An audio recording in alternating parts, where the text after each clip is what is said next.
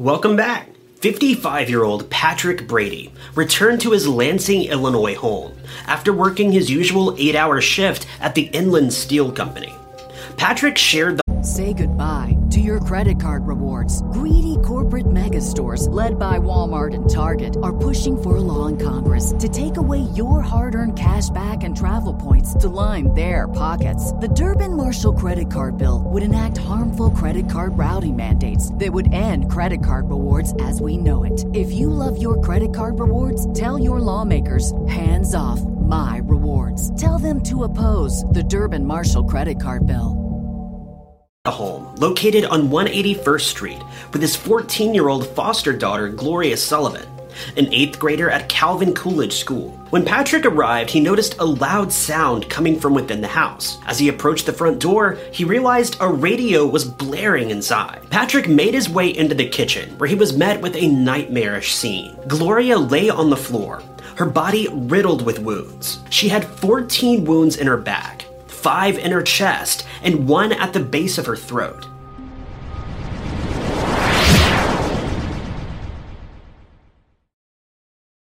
You can do your part to help spread awareness for this case by clicking the share button beneath this video. You can even leave a simple comment below so that YouTube can give the case a bit more exposure on their end as well. And while you're down there, feel free to hit that like button and subscribe so you won't miss any of the other cases I'll be covering in the coming weeks. Gloria was found fully clothed in her house dress, with curlers still in her hair, and thankfully showed no signs of being taken advantage of. 2 items were used to commit the attack. One was a paring blade that was found broken off at the handle. The blade was later discovered wedged in a crack in the hardwood flooring in the kitchen. The other, a long butcher's blade, was found lying nearby. Patrick was able to confirm that both blades were from the kitchen drawer. Investigators found no evidence that a robbery had taken place, and the house was in immaculate order, and $200 in cash was found undisturbed in a jar in the kitchen. The front door of the home was unlocked when Patrick arrived, and it showed no signs of forced entry. The back door was still locked. Aside from the murder weapons themselves, police also found several other pieces of evidence. A red palm print was found on the bathroom washtub basin. Next to the basin was Gloria's hairbrush. The hairbrush was found to have had long blonde hairs entangled in the bristles, and this hair didn't match Gloria or Patrick. Though police can't say for sure that this piece of evidence is related to the crime, and honestly, I doubt it is. Police soon noticed a red fingerprint on the wall, as well as towels that had been stained red as well, proving that the criminal must have cleaned up before leaving the scene. It was at this point that police needed to piece together a full picture of Gloria's life in order to thoroughly investigate the situation. Investigators learned at the age of 4, Gloria, along with one of her older sisters, Theodora, were placed in the care of the state. Their biological father, Clarence, had abandoned the family, leaving the girl's mother, Viola, to care for the children on her own. Sadly, Viola found herself unable to do so, and the children were placed in the state's care. Only a few weeks later, Viola passed away. Theodore was placed in the care of a family in Chicago, leaving Gloria alone in state care. Patrick and his wife took Gloria in 1935, so she'd been living with them for about 7 years at the time of the crime in 1943. They'd attempted to legally adopt her many times, but because they were unable to locate Clarence, the adoption process could never be finalized. Sadly, in 1941, Patrick's wife passed away after a fight with cancer. Gloria continued to live with Patrick, taking on the role of housekeeper, as well as being the go-to babysitter for all the neighboring families. She excelled at school and, by all accounts, was an intelligent and happy girl. Investigators began by establishing a timeline of Gloria's last known movements, and it was learned that Patrick had left that morning at around 8 a.m. According to him, Gloria had asked for money to go shopping, and he'd given her some and then left for work. It was learned that at 9 a.m., Gloria phoned a friend from school, 13-year-old Dorothy Whitig. According to Dorothy, Gloria asked if she wanted to go shopping for new Easter outfits in nearby Hammond, Indiana. Dorothy agreed, got dressed, and hopped on a bus to head to Gloria's house.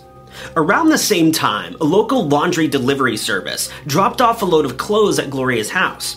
The delivery driver, 37-year-old Howard Dozier, was questioned. However, he was quickly released when police learned that a neighbor had talked to Gloria after he'd made the delivery. An elderly neighbor named Viola Tobin had walked across the street at 9:30 a.m. to retrieve a vacuum cleaner that she'd let Gloria borrow. According to her, nothing appeared amiss at home, and Gloria was acting like her usual self. By 10:20 a.m., Dorothy arrived at Gloria's house. According to her, the screen door on the front of the house had been locked from the inside. She knocked on the door for nearly 5 minutes, receiving no answer. Dorothy attempted to look through a window, but claimed that she could not see inside because the curtains were shut. She told investigators that she didn't remember if she heard a radio playing inside at the time, as was later reported. Investigators believe that because the screen door was locked from the inside at this time, Gloria's killer may have been inside when Dorothy knocked. After that, Dorothy left the home, taking the 10:30 a.m. bus to Hammond, approximately 10 miles away, to go shopping alone. A credible witness came forward, claiming to have seen 52-year-old Clarence Sullivan, Gloria's biological father, on a bus in the area around the time of the crime. Police immediately focused all of their attention on Gloria's estranged father, Clarence. According to Patrick, in 1935, he learned that Clarence was living in Kentucky. He attempted to make contact with him so that he and his wife could legally adopt Gloria. However, they never heard back. Detectives located Theodora, Gloria's older sister, for questioning.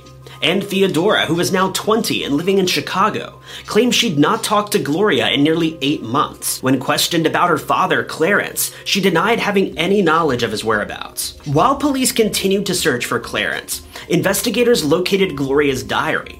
Inside, they found nothing unusual. However, they did note that Gloria said that someone had tried to flirt with her recently. The unidentified person was questioned. However, his name was never revealed publicly, and he was never named as a suspect. The town of Lansing, Illinois spared no expense, giving the police department a virtual blank check to help fund the investigation. Unfortunately, even with the constant promise of a quick resolution and the additional funding, Gloria's case quickly went cold. Clarence, who investigators called their prime suspect, was never found, and in 1950 he was declared legally dead. According to his friends and family, Gloria's murder took a heavy toll on Patrick. For the next 4 years, he made frequent stops by the police station to inquire about the status of the investigation. However, they could provide no updates. Sadly, Patrick passed away just 4 years later of a sudden heart attack at work. Gloria was laid to rest on April 7th in St. Mary Catholic Cemetery. Scores of fellow students, neighbors, and members of the Brady family all attended the funeral. Next to her name, Patrick asked for one specific word to be inscribed on the stone: daughter. Nearly 80 years have now passed, leading one to believe that the murder of Gloria Sullivan will most likely never be solved.